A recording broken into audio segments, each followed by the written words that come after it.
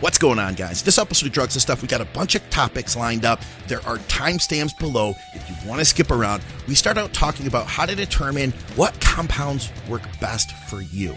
Why do people start with test only? Then how to determine what compounds to add from there.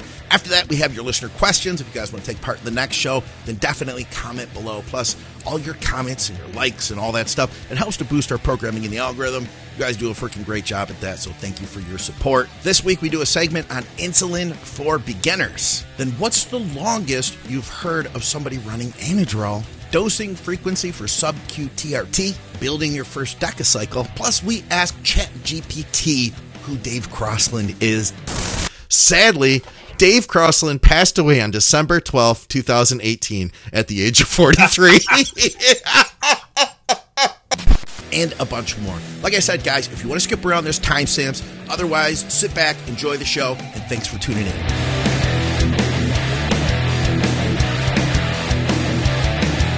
What's up, guys? Welcome back to Drugs and Stuff with Dave Crossland. All of our programming is brought to you by you, the people of Patreon, because YouTube doesn't like us. We're also brought to you by supplementsource.ca in Canada, Strom Sports Nutrition for those of you in the UK, and we're brought to you by TrueNutrition.com. Use our code THINK for additional savings, and Amino Asylum code THINK, but I can't give you the website to that. What's up, Dave? I missed you. YouTube loves me. It just doesn't like you. I don't think so. I don't think so. All my drug videos are still up there. None of them have been taken down. It's you. Well, maybe you're right. Regardless, we've got a fun topic today. We are going to talk about figuring out what compounds work best for you. Before we got into that, though, I just wanted to catch up with you for a second. Of course, too, by the way, we have timestamps below if you want to skip around. And if you're new to our content, let me encourage you to subscribe and hit the bell because we have several bodybuilding podcasts that come out each week. So, Dave, you have a Pillars of Strength, #1, that is already running. That's your online education course where you give people homework, you do Skype videos with the group and stuff like that. It's how many weeks long is it? 7. We've just done week 1. So if anyone, I never run these courses full. So there is a couple of spaces if somebody wants to jump on last minute.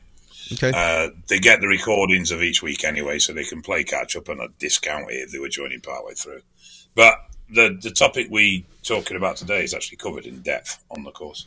Okay, well, so we've got that. And also, really quick, we'll talk about it later, but you're going to be at FitX. There's going to be a big expo coming up in just a few weeks from now. What's the date on that? That's the 11th, well, the 12th, 13th, 14th of May. Okay. Manchester Expo Central. Yeah, we got loads planned for that, but I'll cover that in a bit. All right, cool. So our topic today, how do we figure out what compounds work best for us? You know, everybody is completely individual, and you hear it all the time. For anybody who's watched the podcasts long term, you'll hear one guy say, well, look at us, for instance. I loved EQ when I was growing. You're a fan of DECA. DECA wasn't necessarily my thing. So, you know, how do we discover what's the best compounds for us to make the best progress possible and stay as healthy as possible? I think the thing is, what drugs do is pretty fixed. So the effects, we talk about drug side effects, and they're not really side effects, they're effects. We talk about estrogen being a side effect of testosterone. It's not. It's an effect of testosterone. Testosterone will always convert to estrogen. That always happens. You know, it's not something that only happens with certain people and not others. So I don't think that there's any difference in how the drugs interact or work in somebody. The difference is their individual position at that point or their tolerance to those effects. Yeah. So for argument's sake, test converts to estrogen, but if you are a fat fuck like me, then that conversion is going to be much greater than if you're lean. Higher body fat, greater conversion to estrogen. Therefore, water retention estrogen can be more difficult to manage or can be a bigger problem for somebody if they're carrying high levels of body fat. Yeah. In the same aspect, fat has androgen receptors. So the fatter you are, the more of the gear that you take is going to end up bound in receptors in fat tissue. And so you're going to get less effect from it. So there's all sorts of things like this that play into it, but the basic compounds do what they do. And the biggest problem is that people don't actually bother to learn what compounds do. There's no denying that DECA is a wonderful off-season drug, and it's a very effective drug for muscular growth. In fact, it's probably one of the best compounds for that. But there are mental impacts from DECA. Yeah. And not everybody gets on well with it. There are issues around prolactin with DECA, and some people can suffer and be very sensitive to that. But at the same time, Primo, very well tolerated drug across the board, male and female. Most people can cope with Primo very well. But that's because Primo is very mild in its effect. So you're not going to do Primo for an off-season and gain 20, 30 pound of muscle in most instances. But as a muscle-preserving drug, or as a lifestyle drug where you just want that little bit extra and you're not looking at being a big combative bodybuilder, it's a very good choice. Same again for females. It's a very good choice. And so it's not a case of that this drug is better than this drug. It's a case of what drug suits you, your circumstances, and your goal. And those factors for those circumstances are your composition, your goal, your personal tolerance to the effects of those drugs, and the element of health risk you're willing to take against the perceived reward from that. Well said. You know, you could argue that what's better, doing 3 cycles of test Primo or test and mast to gain 25 pound of muscle, or doing a cycle of test and DECA, be it higher dose, to gain effectively the same amount of muscle.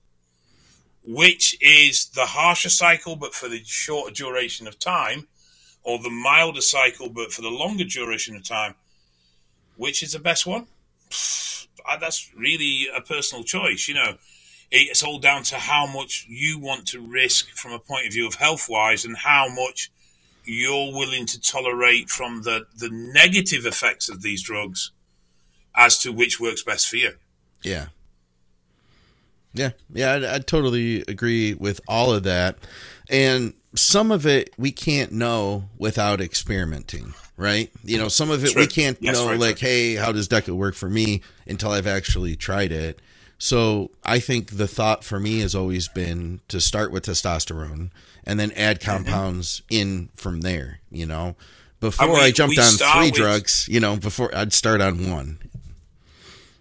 Well, the reason we use tests and we start with tests is because we make tests, so our bodies know what to do with it. Everything in our body is designed to cope with testosterone.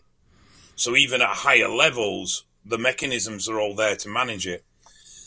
DECA, Primo, Mast, all these other compounds, they're not natural for us. Yeah. So our reaction to those drugs can be a bit more unknown, whereas our reaction to test is generally fairly stable in how it affects us. It's just in degrees of severity depending on dose and sensitivities. Yeah. So where would we start then if say we wanted to discover what compounds work best for us? Because I can tell you, after a number of years, I found for me personally, the things that worked the best were things like test and EQ. And then I found that Masteron was also, for cutting, Masteron was like my go-to compound. I found, you know, I tried Primo. It just wasn't for me. I ended up getting more side effects from it. Even multiple brands. I got more hair loss, like just quick shedding. I got acne from it multiple times. But Masteron and Ethate, man, it was the bee's knees, I could say. I think the first thing is you need to learn what the compounds do. Yeah, okay. So you need to learn how the compounds work. You need to look at the family grouping of the compounds. So is it an androlone? Is it a test base? Is it a DHT? Yeah. Once you've understood the basics of how the compounds work, then you can start to see if they apply to you. For argument's sake, a very obvious one, Tren. Yeah. Very powerful drug, very harsh drug. We know that has big impacts on anxiety. We know that has big impacts on mental health. If you are somebody that already has issues in those areas, that's probably a drug you want to leave alone as much as possible. Absolutely. And it wouldn't be one I'd look to first. Deca lowers dopamine and as a result can cause depression-like aspects. So if you suffer with depression, you suffer with low mood, Deca may not be one you're looking to go for very early on. Or if sexual performance is very important to you and you're not willing to experiment around that, then again, Deca might not be a drug you want to start with early on, and then you might go for the more tolerated compounds. So it might be that after test, your first secondary compound is Primo. You don't get on with that? Right, well, we can go for its stronger cousin. Let's have a look at Mast. Still a DHT, still very much along that lines, but a little less refined, a little bit heavier of a drug. You see how you get on with that. And then you've got those left curveball drugs like EQ, which is sort of halfway between a DHT and halfway between a test compound. So it doesn't quite sit in any family. So you have those curveball drugs, but generally EQ is well tolerated. I mean, the main things with EQ are the blood thickening and whether it kills or increases your appetite, which seems to be a very personal response. Yeah. But it's a lot of it is, it's like if I've got very high body fat, I'm probably going to stay away from heavily aromatizing compounds. So I'm probably not going to look at men. It's not really going to be my thing as a bodybuilder. Slightly different if you're looking for strength, but as a bodybuilder, I'm probably going to stay away from men because management's going to be difficult if I'm fat. Especially like out the gate, if we're trying to figure out compounds and like where we're going to start at. I mean, Ment would be with like Tren for me. Tren and Halo, those are like, way down the road. I think everybody nowadays is pretty well versed in the idea of getting the most out of the least, I still think that's a good idea. So I would save those strong drugs for later. For me, I'd probably just start with to see what Test did, right? You know what I mean? I'd start there. I think once you've established your response to Test, then when you're moving to your second, Primo's a very safe bet. Master's a little bit stronger, but still relatively well tolerated across the board. You would then start to question, well, am I going to get hair loss? Is that an issue for me? Do I care? Some people don't give a fucking shit at the end of the day. Yeah. I've never given a shit about hair loss. It's never bothered me in the slightest. But then I've never given a shit about water retention anyway. That's never bothered me in the slightest. When did you start shaving your head?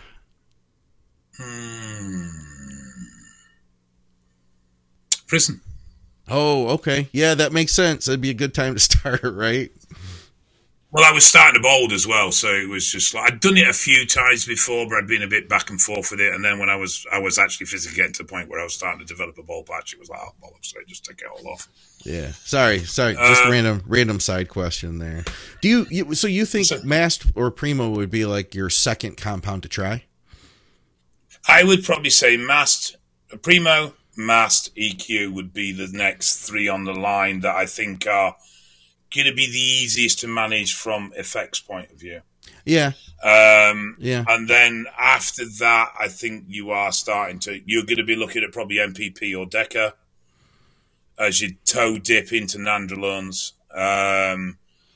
With the compounds, your test base and your DHT base do have sort of similar traits in how they act.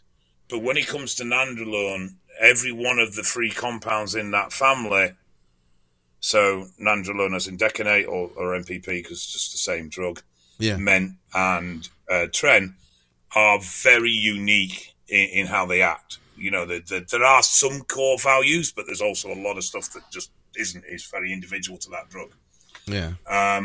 Whereas your DHTs have a general core value of how they operate, and your test base have a general core value of how they operate. Yeah. I would think too, for me, like you had mentioned, one of the things you would want to consider is what your goals were. I think for me, I'm just thinking out loud here, and a lot of people are doing like the test Mast thing or the test Primo thing and then adding another compound to that. I wouldn't have a problem with foregoing that, right? And say like my first cycle was test only, maybe I did 350 or 400 milligrams or whatever. I could say like you did 400 test and then you're like, hey, my goal is to grow as much muscle as possible. I could see cycle number 2 being add in 300 milligrams of EQ. I could see that being a great cycle, not using either Primo or Masteron in combo. You're not getting as many. Obviously, you'd get more milligrams if you started adding in. Well, let's add in 300 Masteron so I could protect myself from estrogen and not have to use one of those horrible AIs. But now we're getting it, 600 milligrams plus the 300. Now we're going on almost a gram a gear. It would be a gram a gear. Yeah, I mean, Master and Primo are handy in that they do offer some estrogen management as well as a secondary anabolic. Right. But AIs aren't this devil that everybody's made them out to be. Yeah. And, one of the big negatives of running DHTs is it absolutely destroys your lipid profile. Yeah, it can, can't it? They fucking trash it. So what's worse? Say running, for argument's sake, 700 milligram a test. Okay. And dealing with the potential inflammation side of that, and obviously having to manage the estrogen, and then the prostate impacts and the potential renal impacts that come from that, or running 300 tests and 400 mass, and whichever one will go, oh yeah, that's a much safer cycle. But is it? Because you're going to run 12 weeks with absolutely abhorrent lipid values. Yeah, and it comes down to the individual, right? That was another one of the points you made. Somebody might be fine with that, and then somebody else who's like, hey, where it would be I could see like, hey, that makes total sense. I've seen people that have like a really tough time managing estrogen, be it that they convert more or be it that they have a harder time clearing. A lot of times I think it has to do with having a harder time clearing estrogen, so it pools up. And no matter what they do, like they're taking supplements and everything else, and it's still an issue, then maybe for that guy in particular, it'd be like, hey, it sounds like it would make more sense to use the test and mass combo, whereas say like a guy doesn't have any issues at all. I bet you could get more growth out of the test. Yeah, and that's the whole point. It's about picking the tool for the job, right? Based on what you want to achieve and your personal circumstances.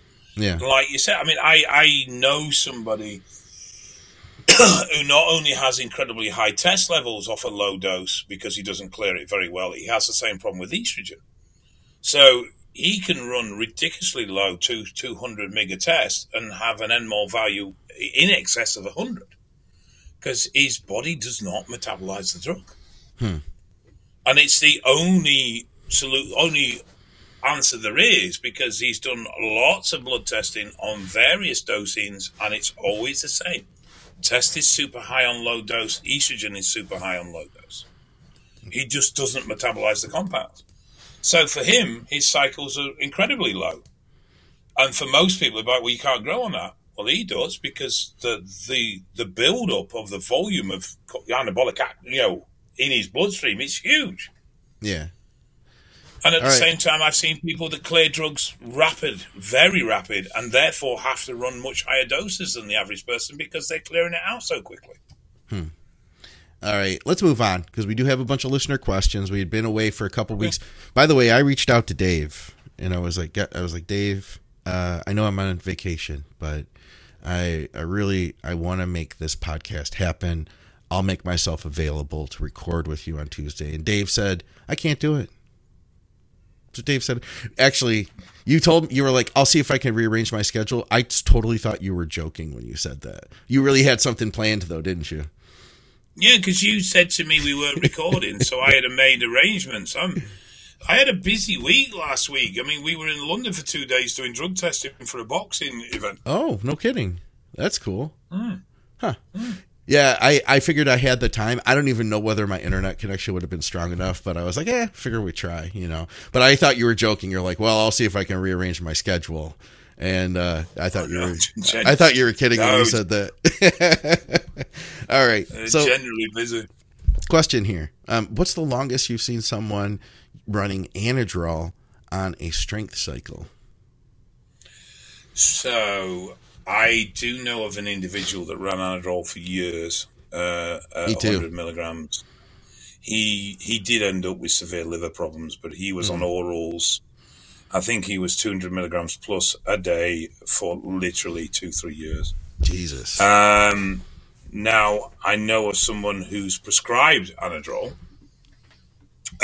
for anemia, and he's run 50 milligrams a day for the last 4 or 5 years. Okay. How often does he have to go in to get his bloods done?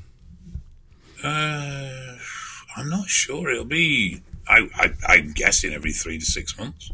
Okay. I know here in the U.S. there are some medications that are super hepatotoxic.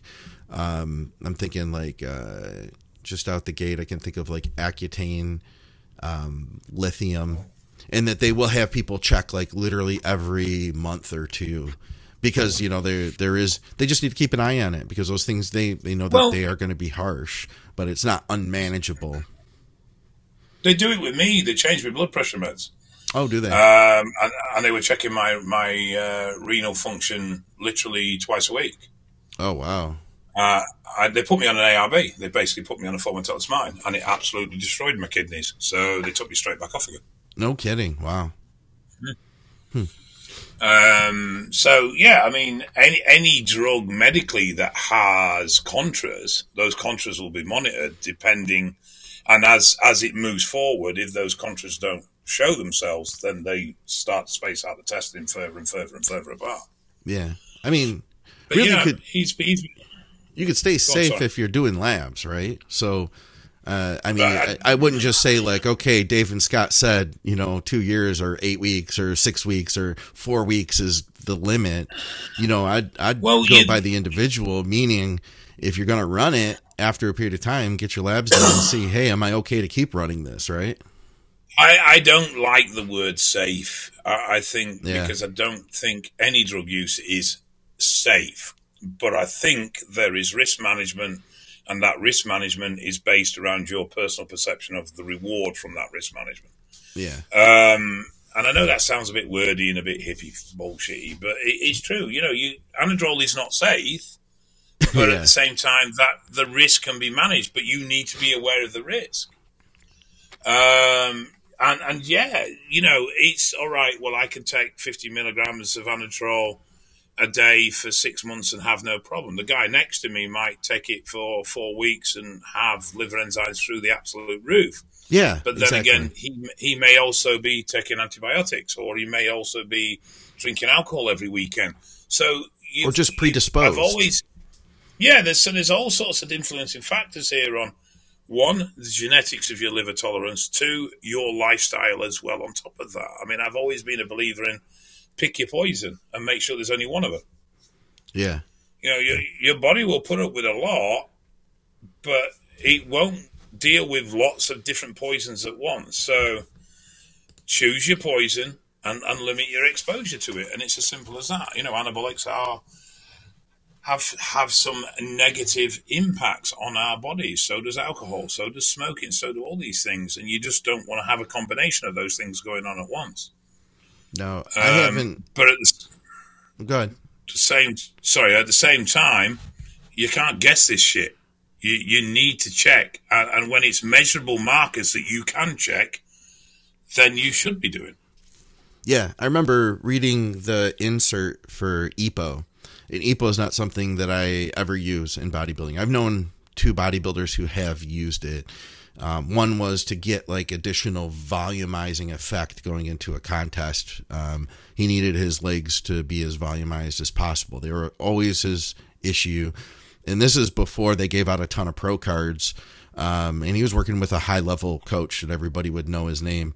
And they used EPO for the last 3 weeks going into a contest. But reading that insert, I remember reading that they would do lab work almost like every day, that they would use EPO in a hospital setting, and that there was no like black and white as to how much somebody would tolerate. They would literally dose it off of what the results were on the previous labs. So this is my argument with a lot of the buzz drugs. I've nothing against people using them, but be aware of the contras and monitor those. Yeah, exactly. You could use them safely, you could use EPO safely if you were in the right setting. But how many people, like I know these guys, they weren't doing daily lab work, No, I mean, you've got to be realistic and practical as well at the end of the day. But again, that's down to your personal choice. I mean, I abused the living shit out of gear and I screwed myself over doing it. But that there was the risk I was willing to take for the reward I perceived I was going to gain. And I wouldn't change that even now, retrospectively looking back. I'd still have done exactly the same thing. All right. So neither of us saw Steve's video, but he says, let's see, got a question for the next podcast. I'm really hoping that you guys could go into a short insulin for beginners segment. Vigorous Steve's recent videos describing the use of low-dose anabolics with low-dose insulin and low-dose HGH has me curious, especially in a harm reduction context, by eliminating the use of huge quantities of gear. Would you guys provide your thoughts on his claims? How would you implement a, quote, safe use of quick-acting insulin for a first-timer? There's that word we don't like, safe.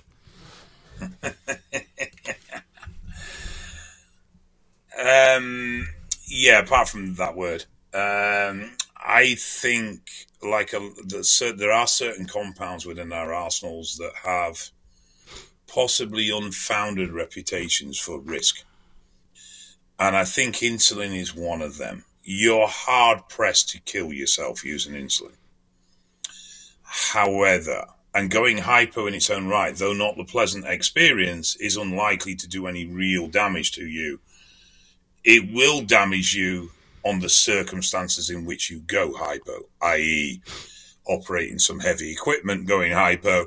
Yeah, that can end up with some very severe consequences. You know, driving a fast car, going hypo, again, can end up with severe consequences. But the actual hypo itself doesn't have a huge amount of risk to you.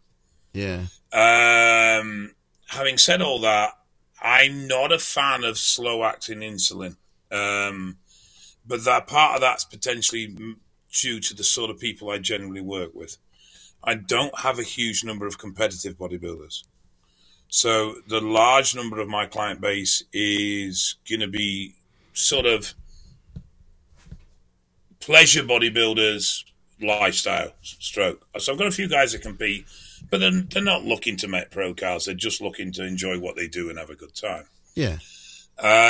Now, if you're very regimented with your meals, then a baseline insulin has some merit. But I prefer to use fast-acting, low-dose around meals. That way, if they don't eat or they miss a meal, I'm not concerned with there being a shitload of insulin in there that's got no food to work with. And therefore obviously driving BG low. So you only take your insulin when you have a meal, then that way the two regulate each other quite nicely. And yeah, I am a fan of, I think low-dose insulin, timed correctly, i.e. a couple of IU with a meal, will not so much have this huge anabolic effect that insulin seems to have this lore around, but it will help you push food in, it will help keep you nice and insulin sensitive, and you will find you make better use of the nutrient you're consuming. And it looks like my internet's gone the way of my old one. You still look good over here. All right, it's looking shit at my end. That you will find you make better use, and it becomes a synergy. It becomes a complementary concoction. Yeah. So a low dose of anabolics, very good, strong, effective training, good nutritional partitioning with the insulin, being able to push that little bit more food through than you would naturally. All that together ends up with better recovery and therefore faster growth. So low dose insulin, what's low dose dosing wise? 3 units? 5 units? Yeah, 2 to 3. Yeah, okay. 2 to 3. I don't like this so many carbs per IU format. I much prefer, it's a bit Heath Robinson, but I much prefer start with 2. Have your food where you need it to be. Yeah. Based on where you are, body type, mass, what you're trying to achieve. And then you can tweak the insulin dosage small step by small step along with your diet rather than saying, well, I'm going to take X amount of IU, so I have to consume X amount of carbs. Yeah. Because I was keeping... that's just a recipe for getting fat. I was keeping insulin pretty low with guys for a number of years, like at least 4 or 5 years. 2 to 3, working up to 4 to 5, maybe 6 at the most. And honestly, I'm starting to move back toward pushing it a little higher than I was before. Still around training, like pre-workout insulin. Not crazy, but like, 8 units, somewhere like that. Like I hadn't used 8 in some time. I feel like I think it does help those low doses, but I think that there is something to be said about there is something to be said about dose equaling effect. And obviously there is there is more you have to consider, like your likelihood of going hypo at 8 units is going to be higher, but if you have the carbs to cover it, you're good, and I have been seeing the results that I've wanted from that. I think the key is frequency. It's not something we're constantly doing. It's not something that's happening multiple times a day or even every day, But compared to the way that it used to be run, I do think it was more dangerous then. Like for the newer guys here, you hadn't been on the internet maybe 15 years ago when most guys wouldn't even discuss insulin. Do you remember that, Dave? Like online, nobody would even talk about insulin whatsoever. And I think part of that was because they didn't want to feel morally responsible for somebody getting gravely hurt, because you still can have issues, like especially somebody who makes mistakes. I've more than once I've heard stories of people thinking that 10 units was all the way back, which was actually 100 units. I've heard that more than once, or I can't remember how many units it was, but Fuad told a story on our podcast on It's Just Bodybuilding where he was loading for a show. And before bed, he was supposed to take 10, I think it was 10 units of growth. And he had another syringe with an equal amount of insulin in it. And it was a big shot. It was a big shot of insulin. He had them both drawn back because he was traveling or something. I can't remember why. But he mistook it. He took the wrong shot and, went to sleep. And ended up landing him in the hospital the day before the show. Crazy story of him still, like he literally went to the show in his hospital pants. They told him he shouldn't leave, but he still, like, no shoes, just hospital pants, went to the check-ins for the pro show in his hospital pants, got a cab, went straight to check in. So there's that. I remember Milos told a story of doing the same thing, mistaking he thought it was his growth, but it was his insulin, and he took that shot and got on a plane. Did you ever hear that story? No, but I know Milos. I've worked with Milos, and I know he likes high dose around the workout window. I'm not a big fan of I prefer low dose with meals throughout the day, personally. But the high dose protocols around the workout window work very, very well if you want to look big for a very short period of time without a huge impact on your condition. It's highly volumizing. The glycogen supercompensation with that and the intramuscular water supercompensation with that is huge. And if you look back actually at Rich Piana's old videos, he discusses this about his GH and insulin protocol pre-expo. Yeah. And how he would come into an expo a good 20, 30 pound bigger than he really was. Yeah. Based on that loading, and then he'd stop afterwards and just drop it all off again. Yeah. Because it's just water and glycogen. And for him, he was such a big guy. He had, like, because of the big muscles, it's like having big compartments, right? So he could hold 20, 30 pounds. Like you probably could hold a ton, when you were at your biggest. You could probably fluctuate up 20 pounds. I mean, you did, you without trying. 50. That's crazy, 50. Man. I mean, not in a good 50. It wasn't all in the muscle, right? No, it wasn't the best 50, but I probably 30, 40 pound of loading. It doesn't surprise me. That doesn't surprise me. And I think that's where insulin's this miracle drug that makes you grow massive has come from. It's that super compensation loading that you see people in, where they look full and huge, but don't actually look to have lost a great deal of condition.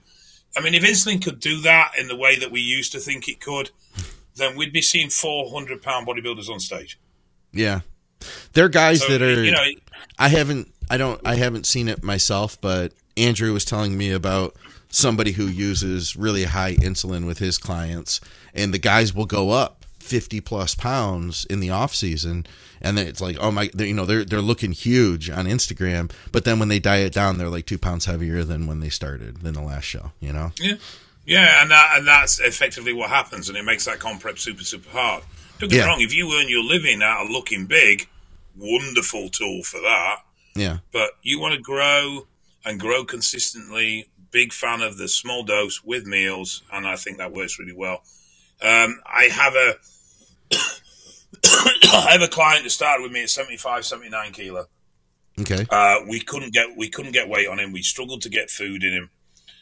And we struggled, and he was gaining weight, but in the first 2 years, I think we put probably 10, 12 kilo on. Okay. We're now looking at hitting 100. We're now looking at hitting 120 kilo this year in the same condition. No kidding. And the difference has been 2-3 IU a slim with every meal. Nice. That's it. That's been the only change. Yeah, so and like I said, that's about what I've been doing for at least 4 or 5 years, exclusively. And now I've been pushing it up a little higher to like that 6, 7, 8 to see, well, how much more can I get before crossing that line? You know what I mean? Before crossing that line where it's no longer beneficial. And that's not 8 per meal. That's just, 8 like in a pre-workout state. And usually, you know what? I've always thought I liked the real fast acting, like Humalog. But if you're using something like a Humulin R, that's going to cover you, and you take that pre-workout, I mean, that's going to be long enough that will cover you pre-workout, intra-workout, post-workout, and post-workout. You know what I mean? Yeah, there's some elevation for nigh on nearly 12 hours. Yeah, so you're going to get good benefit out of, say, an 8-unit shot of Humulin R taken with your pre-workout meal all the way through the next few meals, I mean, the thing is with the low dose, if you say you'd start it with AM, by the time you get to the back end of the day, you've actually got a lot more active in your system than what you just had with that meal. Oh, sure. You mean if you're taking 2, 2, 2, or 3, 3, 3? Yeah, that you're going to get a compounding effect. I agree. All right, let's see if we can get through a couple more of these here. And for some reason, our comments aren't showing up, but we have a lot of people that are commenting. While I find the next one, I'll ask you this question off of Facebook. David Alexander says, I have a question. What's Dave's favorite scotch? Totally off topic. You know what? I actually bought, there's a new one I bought at the weekend called, is it Lakeside? It's actually a distillery in the lakes, Lake Windermere area. Okay. And it was a limited edition one, so I bought it as a bit of a punt on an investment bottle. My favourite every day is Hibiki Masters Blend. What's so great about this particular one? It's just I don't drink. It's just a really... So, whiskey... The flavour in whiskey can range massively. You've got your Lafroig at one end, which they call PT. I call it TCP. It's just like drinking medicine. It's like medically tasting. It's fucking awful. Yeah. The shit should be burnt. There's no reason for it to exist on the planet. Through to sort of really mild, really smooth. And then you can have a sweeter taste if it's aged in sherry caskets, or you get oak caskets, gives it a different flavour. So there's all sorts of different things. Hibiki is really smooth. It's quite light. It's got quite a citrus to it. And I just find it a really pleasant and enjoyable drink. Unfortunately, it's getting more expensive as it's got more popular. Well, we'll have to get a code for that. Use code Dave. Doug Myers on Facebook group asks sub-Q TRT. Daily dosing, bi-weekly, weekly. What do you guys think? I would go bi-weekly.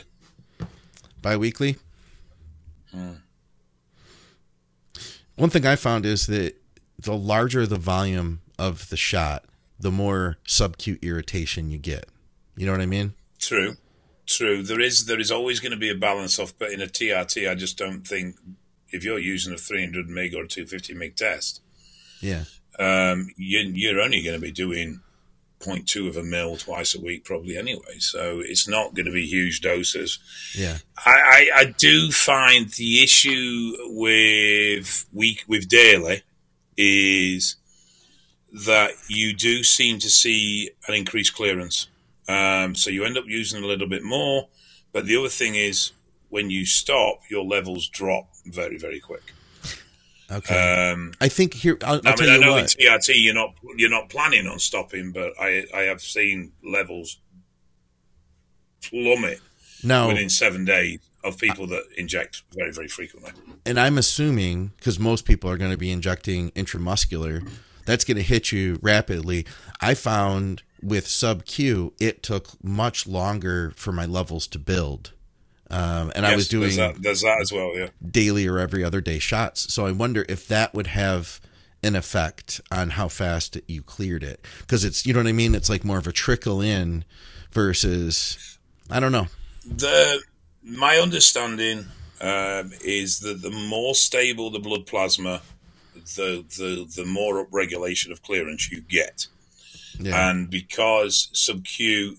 Effectively, you're filtering the gear through fat, which slows everything down. Yeah. As a result, those levels are very stable, and that results in an uprated clearance. Less blood with flow. IM, you get this 24-hour peak, and then it comes back down, and you get quite a sharp drop off initially, and then the curve levels out a bit more as it comes back down into its half-life. That peak and irregularity keeps clearance where you would expect it to be. Yeah. You know about lab work, Dave. Why don't we bring this one up for you? This would be a good one. I know nothing about lab work. No? What's the importance of lipoprotein A testing? My doctor added it to my next blood panel. Can you please explain it? Are there ways to lower your number? Have you had this test done yourself? Keep up the good work. No, I haven't, and I can't explain it either. I know it has to do with risk for heart attacks. It is, yeah. It's. I can't remember. The honest truth is, I just can't remember. Okay. I will, without doubt, brush up and let you know next week. And I know there'll be somebody watching that can reel this off the top of their head. No, yeah, I know that it has to do with like telling you if you have a higher risk for heart attacks and maybe stroke as well. Yeah, I just can't remember what it is. And you know, the thing is, I only had a conversation actually with Cuba about this probably 2-3 weeks ago, because we were discussing. See, there's some studying and some question now as to whether keeping HDL elevated is as necessity as we think it is for cardiovascular health. Yeah. And there's some argument, and there's a few studies that support this that show that reduced HDL, thing is they're not in people using anabolics, but the reduced HDL wasn't as impacting on cardiovascular risk as first thought. Really? Okay. The other argument is that the impact is much more based around HDL levels in conjunction with estrogen levels. Now, we know estrogen has a very positive effect on lipids. And we know estrogen helps lipids. So the argument is that low estrogen and low HDL does increase your risk quite significantly. My argument is that until it's conclusive, I would rather stay on the high HDL bandwagon, because if I'm wrong, there's no harm. Yeah. If I'm not, if I'm wrong about the low HDL being not as impacting as we think it is, then there is harm. So I would rather go the opposite route for now until it's more conclusive. But we were having discussion and we got into the lipoproteins A and all that shit. And for some reason, my brain's just gone blank with it. Yeah. I would rather be safe. I would rather be safe than sorry, and try to keep the HDL high. Same thing with the niacin.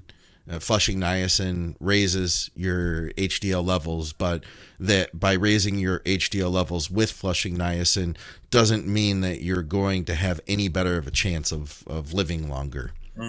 So I'd take it. You know what I mean? I'd take it if I needed to.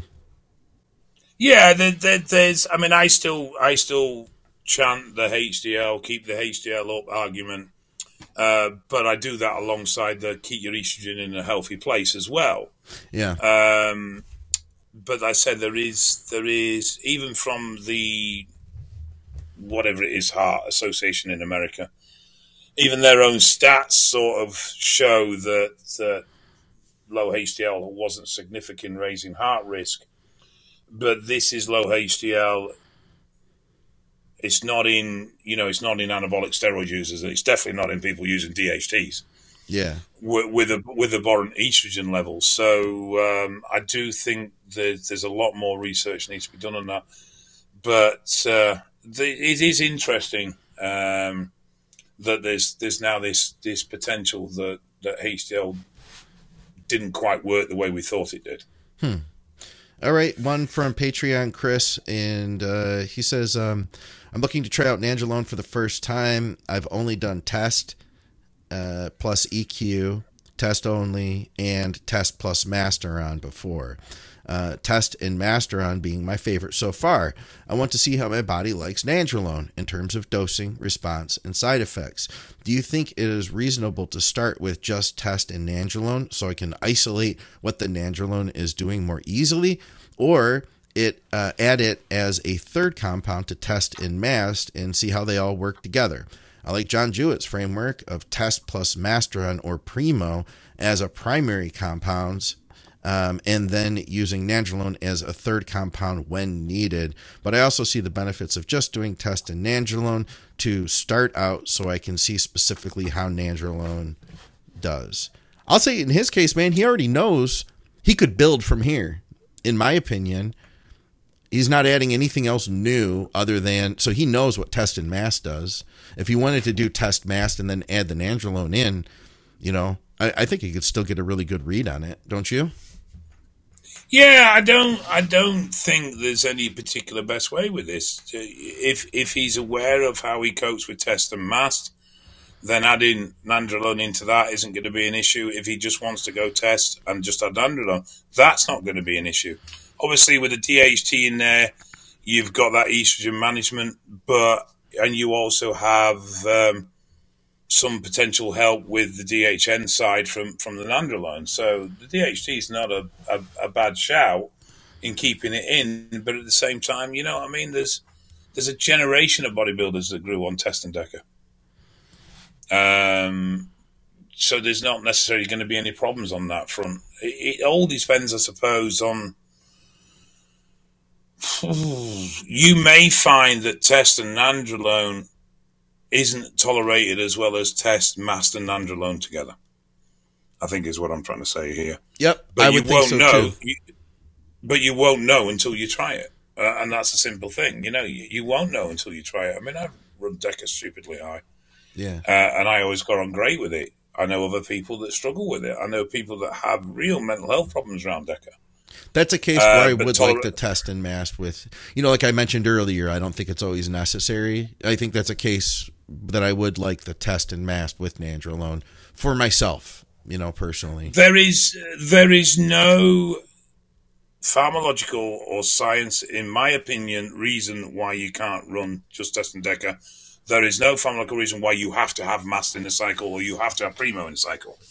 It has its benefits, but it has its drawbacks. And we go back to the earlier conversation of a drug does X, Y, Z.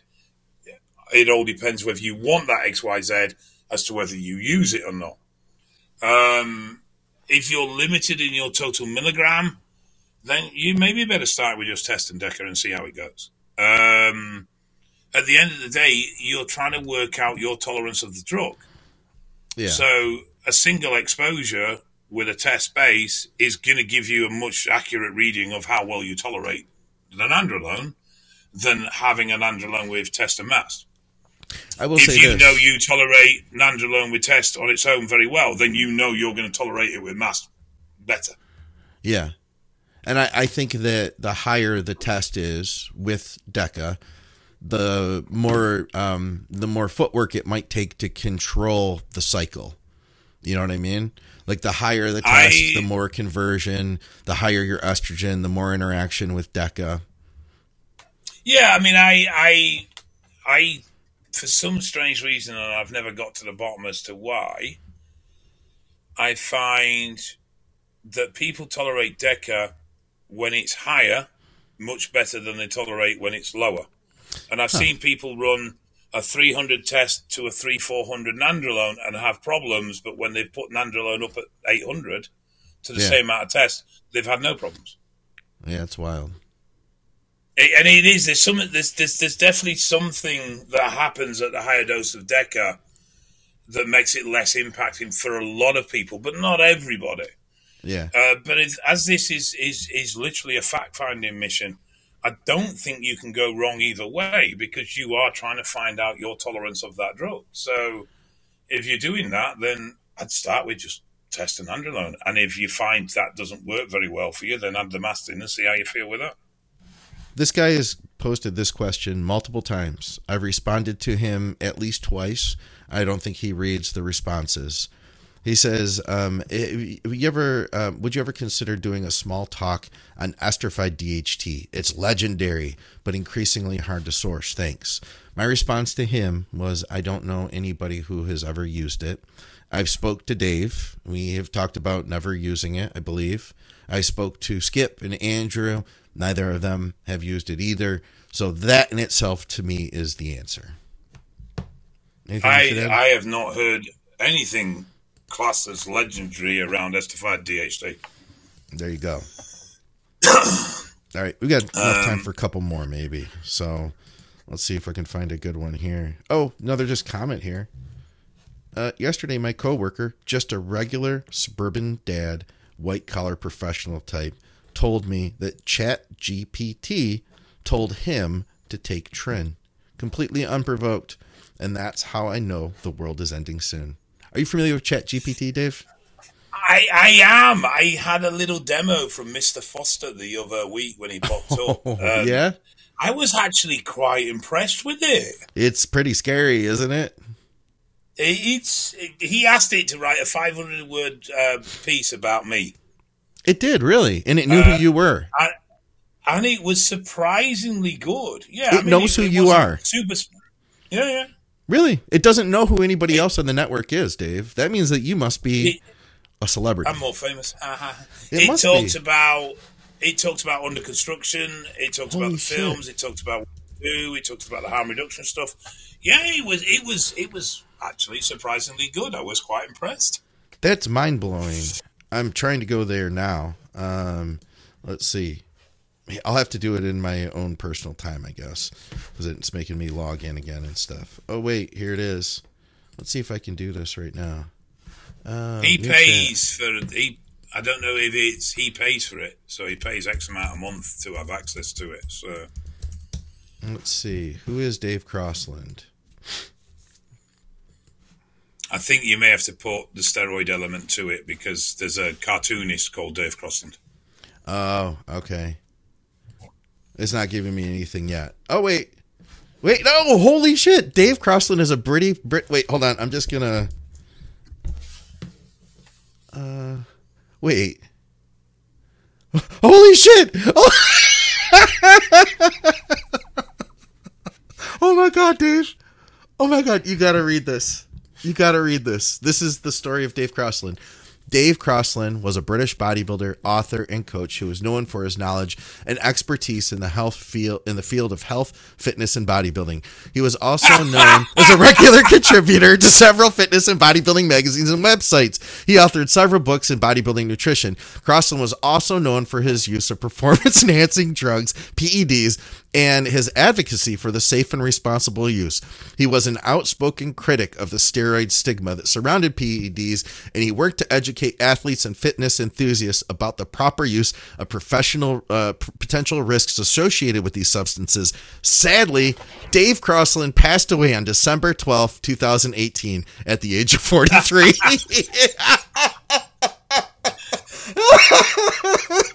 Well, it's got me age wrong. Holy shit. Did something happen on December 12th, 2018? No. I'd say there is another day. So there is another Dave Crossland as a cartoonist. But I don't think that's him. Canadian, actually. I don't think that's him. No. Like, I think this is you, man.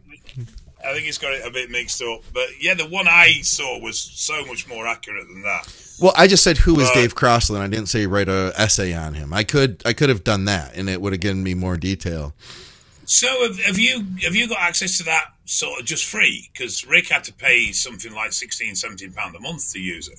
Yeah, it's open source. Chat GPT. Just search for that, and I'm going to screen capture. Yeah, but I'm just wondering if there's like a watered down version of it and a more. No, it's open source. So whatever he's paying for, I don't know what kind of extra benefits he's getting, but everybody else who's using it, that maybe it does certain things, but like I could say, write a report on Dave Crossland, and then I could say make it longer, add a, you know what I mean, and it will do all those things. So I don't know what he's got. He was very accurate. He spoke about the films and everything. Yeah. So you said write an essay, right, or something like that. He asked it to write a 500-word piece on me, yeah. Yeah, I just said, who is Dave Crossland? But I'm dead, so there we go. Yeah, let's see here. Let's see if I can, if I put make it longer. It's working. We'll do it another time, but that blows my mind. Anyway, let's see if we can take one more question here. Actually, while I find it, Dave, there was something here about not a trick question. You can answer this one while I find our last question here. Not a trick question, both of you. Is it important? Both are important, but it leads. Wait a second. What's more important, water or protein? It's not a trick question because both is important, but it leads on the lack of water being thought of as very important to new people starting out. So what is more important, water or protein, Dave, to growing muscle? And it's, I guess, you need water to survive. But is he saying like... Well, I was going to say, you won't die. You won't die with low protein, but you'll fucking die with no water. Yeah. That's a very odd question. I can't quite get my head around what he's asking. The other thing is water's free, so why would it be an issue? I could see there being a question about which do I prioritize if I had a budget to deal with, but you're not paying for water in most parts. It comes out of taps. Yeah. So I'm a bit confused on that. But as a basic necessity, I would say water is more important. Water has a huge amount of health impacts. It also has performance impacts. Stuff like muscle tears are a much greater risk with low water. Your strength will be much greater if you're properly hydrated, etc., etc., etc. But obviously, protein is the base form of building blocks for muscle and repair. Yeah. I guess if you were to have... confused with that. Yeah. I guess maybe what if he means like a large amount of... You know, like maybe you're drinking the same amount. Like, say, like you take a normal person and they're like, okay, we got to change your diet. Which would you add more of? More water or more protein? I guess it depends on how much water you're drinking in the beginning. Sorry, Andrew. Yeah, sorry, Andrew. That's a bit confusing. I need some clarification there. All right, last one from Danny. He says, hey guys, love the show. Question for the next podcast. I'm a 25-year-old experienced user. I'm writing what you guys think of my next cycle for off season. 600 test, 600 deca, 12 weeks to 16 weeks. Wondering if and when I could or should add Anadrol or D-ball in for how long. And then he says also, for my girlfriend, she's done Anavar. I want her to try Anadrol, as I've heard its virilization is slim to none, and I think she could benefit from that. So my question is Anadrol good for women, and if so, what would you recommend for dosage? And would pairing that with Anavar be a good idea or pointless? I'm going to tell him, don't, like, she sounds like she probably has very little experience, first of all. Anadrol the thing is with is not a go-to steroid for females. You might find people, like I remember we talked about it recently, Dave, and you're like, I've used Anadrol with females, but you'd said it's like not something you do regularly. And I would be very concerned about side effects with such a strong steroid in females. I would never use it. In fact, I've never heard of anybody using it for physiques. I find Anadrol particularly well tolerated by females. You're only looking at very low dose, 10 milligrams, but it's a drug, of course. It's not a drug I'd go to particularly for an off-season muscle building role with females, but very, very nice in the strength arenas. So for someone who was maybe a power lifter. Powerlifter, strong woman, that sort of stuff. It's because of its progesterone base, it seems to work very, very well with the female hormone profile.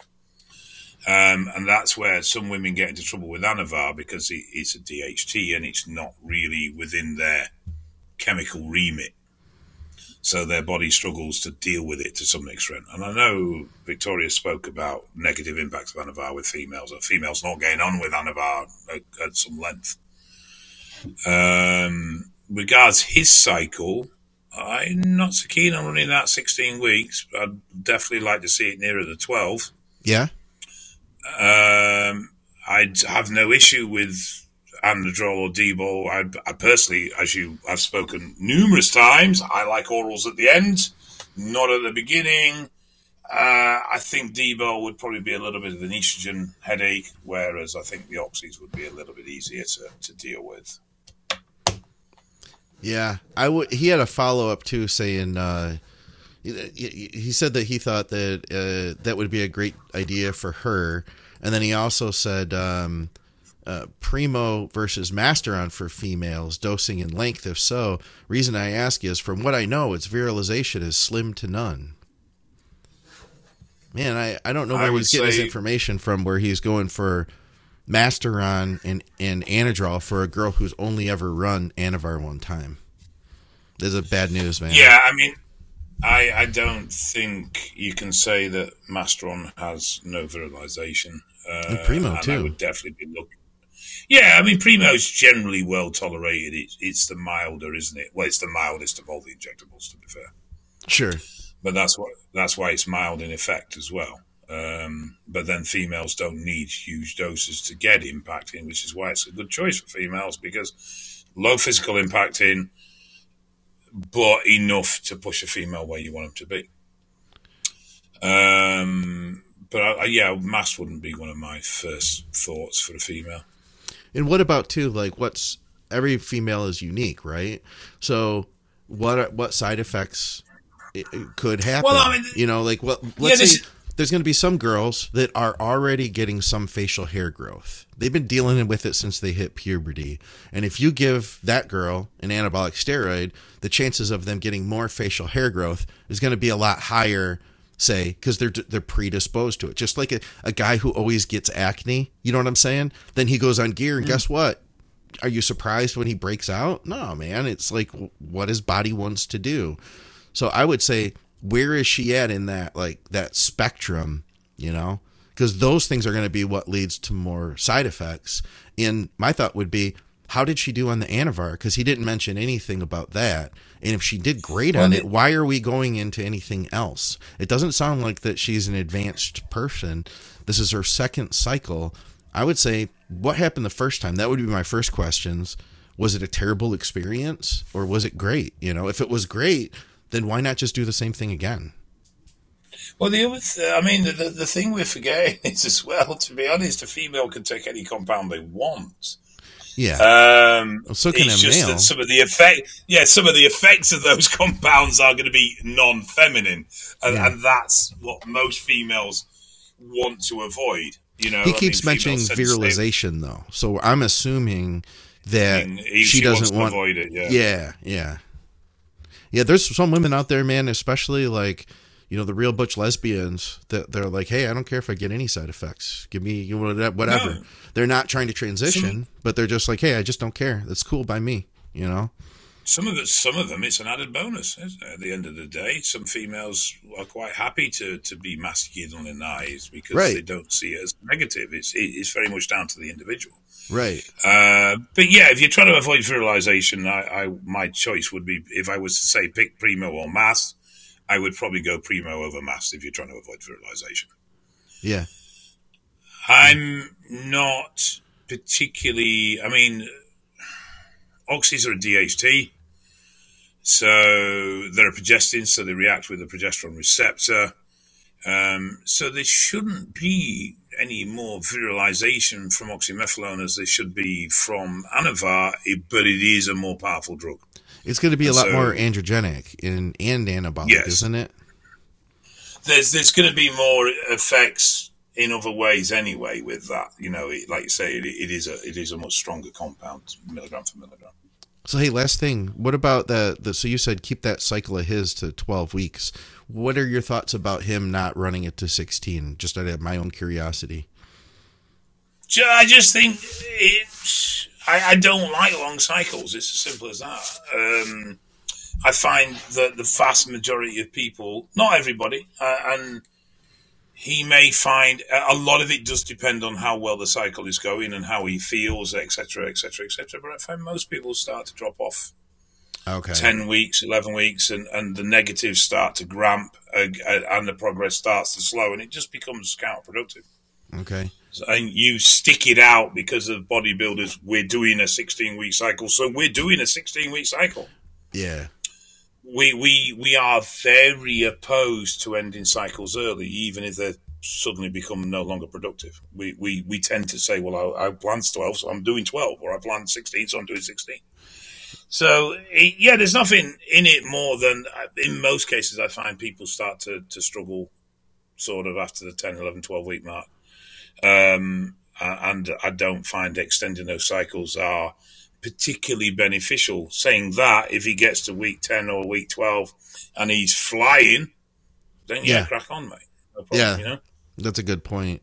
Yeah, you're right. I used to think that. I used to feel that way. Like if you started, 10-week cycle, then it's got to be 10 weeks. But yeah, you can always pull out at 8. You could always get in a couple more vials and run it to 15. If you feel good and it's being productive and you're progressing week on week, stay with it. But if things are starting to take a little bit of negative twist and you're getting that, I do feel a bit run down, or I've got a couple of niggles starting, that's every sign under the book that you're done. You've had enough on. Come off. Give it a break. So, hey, at FedEx, at the expo, are you going to have the entire, blood tent? The bounce house? Mate, we have a new bounce house, and it is bigger. Really? That thing is wild, man. So we have so much going on this year. We've got Broderick Chavez coming over for the weekend. You're kidding. We've got Nathan Stiles on the booth. We've got Phoebe Goodwin on the booth. We've got Romana Scottson, who's competing at Toronto's 3 weeks later on the booth. She's coming to Toronto. She's looking good, too. I saw her pictures on Instagram recently. Fantastic. We've got Dan Bastic on the stand. We've got Zach Kahn on the stand. We've got Jamie the Giant on the stand. We've got Andy Bolton on the stand, and he's also attempting an all-time Masters deadlift record. Yeah. We have 2 point-of-care machines running, so we can do instant on-the-spot prolactin testing, instant on-the-spot immediate results HbA1c testing, instant on-the-spot FBC testing. Holy shit. Plus the IVs, plus the hormone and vitamin the vitamin injections, plus the blood testing. It's crazy, guys. Because we don't have that in the U.S. I remember coming to Dave's booth last time, and people were literally getting phlebotomies done and, getting blood. I'm going to drop a pint of blood today, or getting testing done, getting vitamins. We even have couriers set up so that the bloods from Friday go to the lab on Friday, the bloods from Saturday go to the lab on Saturday, the bloods on Sunday go straight to the lab on Sunday. So nice. we will even be in a position where we'll be getting Fridays and Saturdays results back on Sunday. The only problem is I'm not going to be able to write them up and do the reports, so they're not going to go out to people. But we have proper gone to town this year. That's cool, man. I'm glad to hear that. I'm glad to hear that it's coming together like that. I hope everybody can make it out. Get pictures with Dave. Yeah, it's Manchester Central Expo, I think it's called, or City Expo or something, Central Arena. It should be a good do. There's a lot of bigger brands there this year. I know Monster are involved, CMP are there, JP's next door to us. Jordan Peters with all his team are there. Okay, cool. The Stoltmans are there. I'm sure Terry Holland and Big Loz and all those guys are there again as well. There's NFM bodybuilding show. There's the FitX bodybuilding show, the Strong Classic. Nice. Yeah, there's a shitload going on. I'm trying to get James Hollinghead, but I don't think he'll be able to come, which is unfortunate. But we can try. That'd be cool, man. But we've got a good lineup, mate. I'm really buzzing about it, and I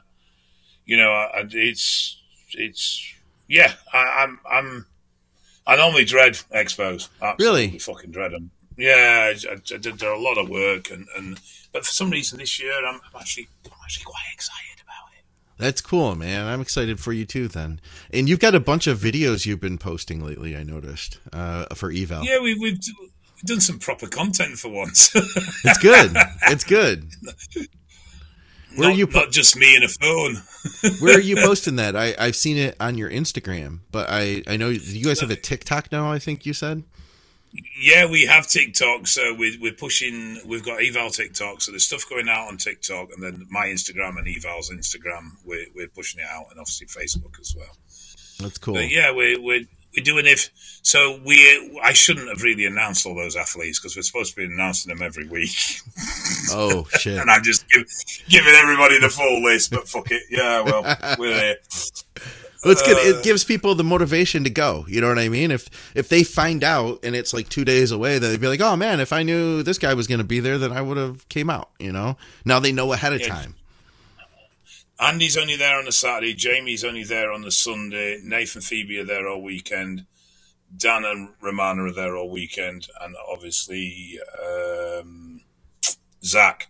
I don't know. Oh, Charlie, big Charlie Hammond. Oh, as well. nice. Monster. The Masked Monster is going to be there. Man, he's scary as hell in person. I'm sure with his added size, he's fucking huge, mate. By the way, that's me. The last episode, you're like, "Oh, I don't know if you'd want me to post that picture that we had already showed." I blotched out his face so nobody could see what he actually looked like.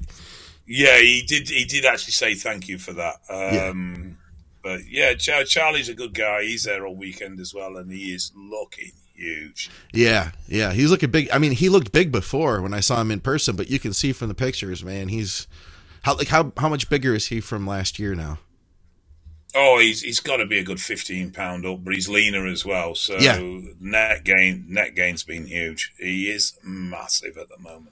That's cool, and that's cool that Jamie's going to be out there. We spent like the whole week together out in FIBO, and he's just such a fun guy to hang out with. Anybody who comes up to him at the booth, he'll just strike up a conversation, take pictures, and talk. And he's a very approachable person. He's a very approachable giant, you know. He is. He's actually got quite a wicked sense of humor as well. When you get him, on his own, you have a real good laugh with him. But we had him on the podcast, and obviously Zach is going to be there as well.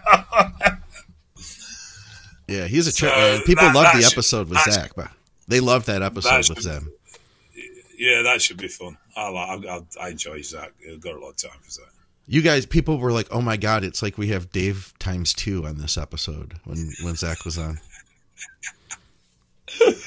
I think we're filming this Friday for Chemical Warfare. I think we're doing some film content training this Friday. Oh, no kidding! That's cool.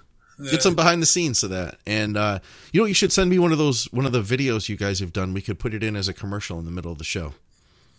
I'll fire some stuff across for you. Right. Yeah, we've got a sort of eval ad video. I'll send you that. Yeah, send me that. All right, cool. I'll drop it in. It'll be awesome. All right, guys, we appreciate you tuning in. Of course, we talked about eval. You can go there for all your lab work. Evalbloodanalysis.com. Of course, TrueNutrition.com. Use our code THINK. You can go to the Strom Classic. Is that what it's called at Fit Expo? That's going to be the Strom Classic. Yeah.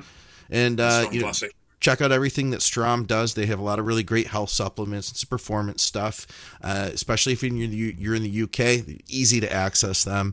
And, of course, supplementsource.ca for Canadians, and Amino Asylum, code THINK, and I can't talk about that link. All right, guys, we'll see you soon.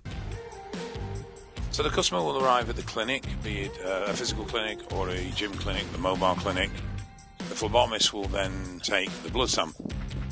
Once the blood sample has been taken and the colour of tube denotes the type of testing we are doing, these are then labelled and then they are sent to the lab. Once they arrive at the lab, they are processed and set onto the system, and then as you can see, the individual samples go into the various machines to do the required tests. Once the testing is complete, the results are then collated, and then the software converts that into the format at which the customer actually receives. We then get the results, and off the result we then prepare a report explaining any levels that are out of range or close to out of range and how they can be dealt with.